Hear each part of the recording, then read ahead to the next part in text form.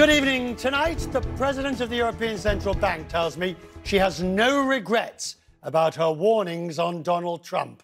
I spoke to President Lagarde in an exclusive interview as the ECB reaches a turning point on monetary policy. She tells me while inflation is comfortably on the way down, it's still too soon for rate cuts. And Europe needs to get its act together to prepare for the possibility of another Trump presidency. She said she intends to remain in her position until she fulfills the bank's mandate, and that's getting inflation back to 2%. It was a good meeting we had at the ECB headquarters, and I pushed Madame Lagarde on when rate cuts from the central bank will be appropriate. We are not there yet, and we need more data, more intelligence, more certainty that we are going to hit that medium-term target. And for that, we need all sorts of data, but one of which is critically important. It's the data concerning wages. Inflation numbers, for understandable reasons, have risen in some countries, in some important countries. We expected that, and we knew it was going to happen. So we went from 2.4 in November to 2.9 in December. We actually had anticipated a little more than that. But be that as it may, we are on a disinflationary trend, no question about it.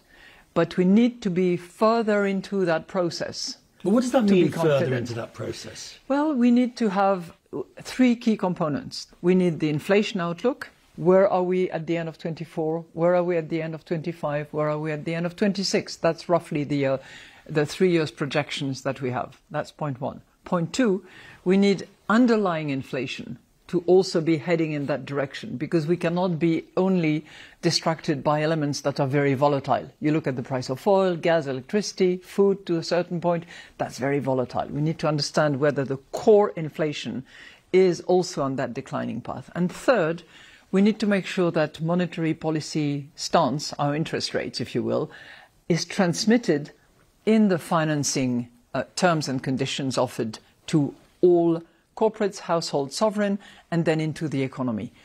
This 2% number, you're committed to reaching it, but at the same time, everybody says, no, you know, you'll all budge before you get there, because if you have to push hard enough to get to 2%, you will tip the economies over. The last mile will be fudged. We have one mission, different from the Fed, which has a double mandate. We have one mandate, and that is price stability, defined as 2% medium term. And we will get there. When? In a timely manner.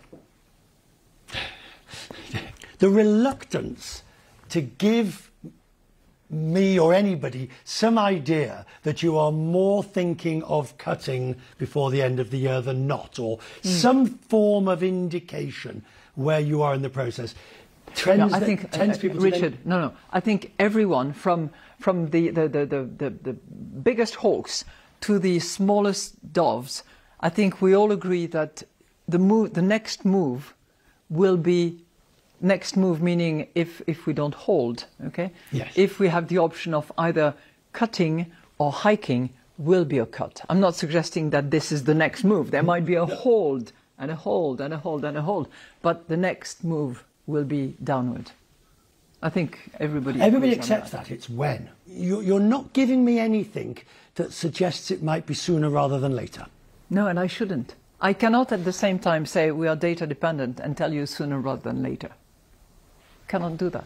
I've read your words on what you said about the election of Donald Trump very carefully. And at one level, it's unimpeachable, pardon the phrase, in the sense that you were merely stating the obvious. If he's elected, he has a range of policies that will be very difficult for the European values.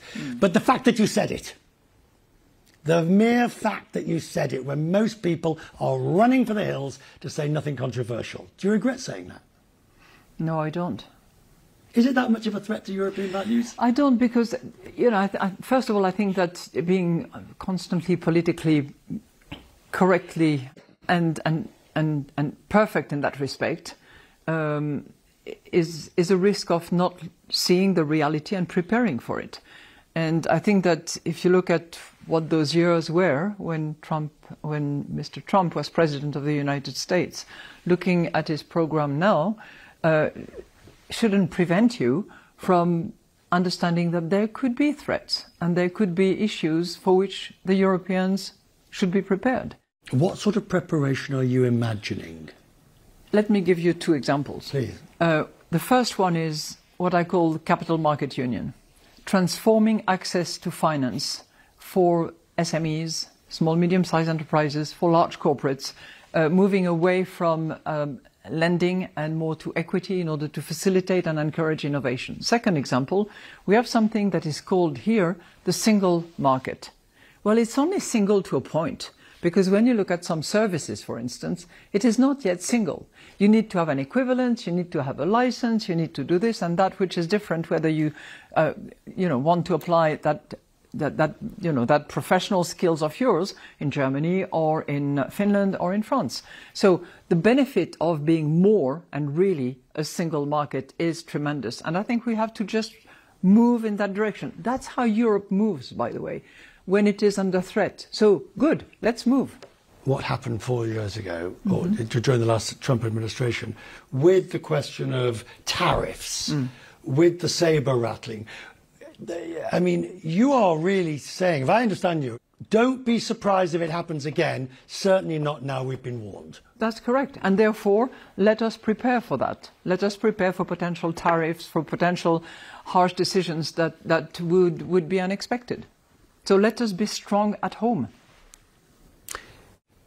I don't expect you to give me names, but have you had people ring you up and say, Christine, thank God you said that? I won't give you names.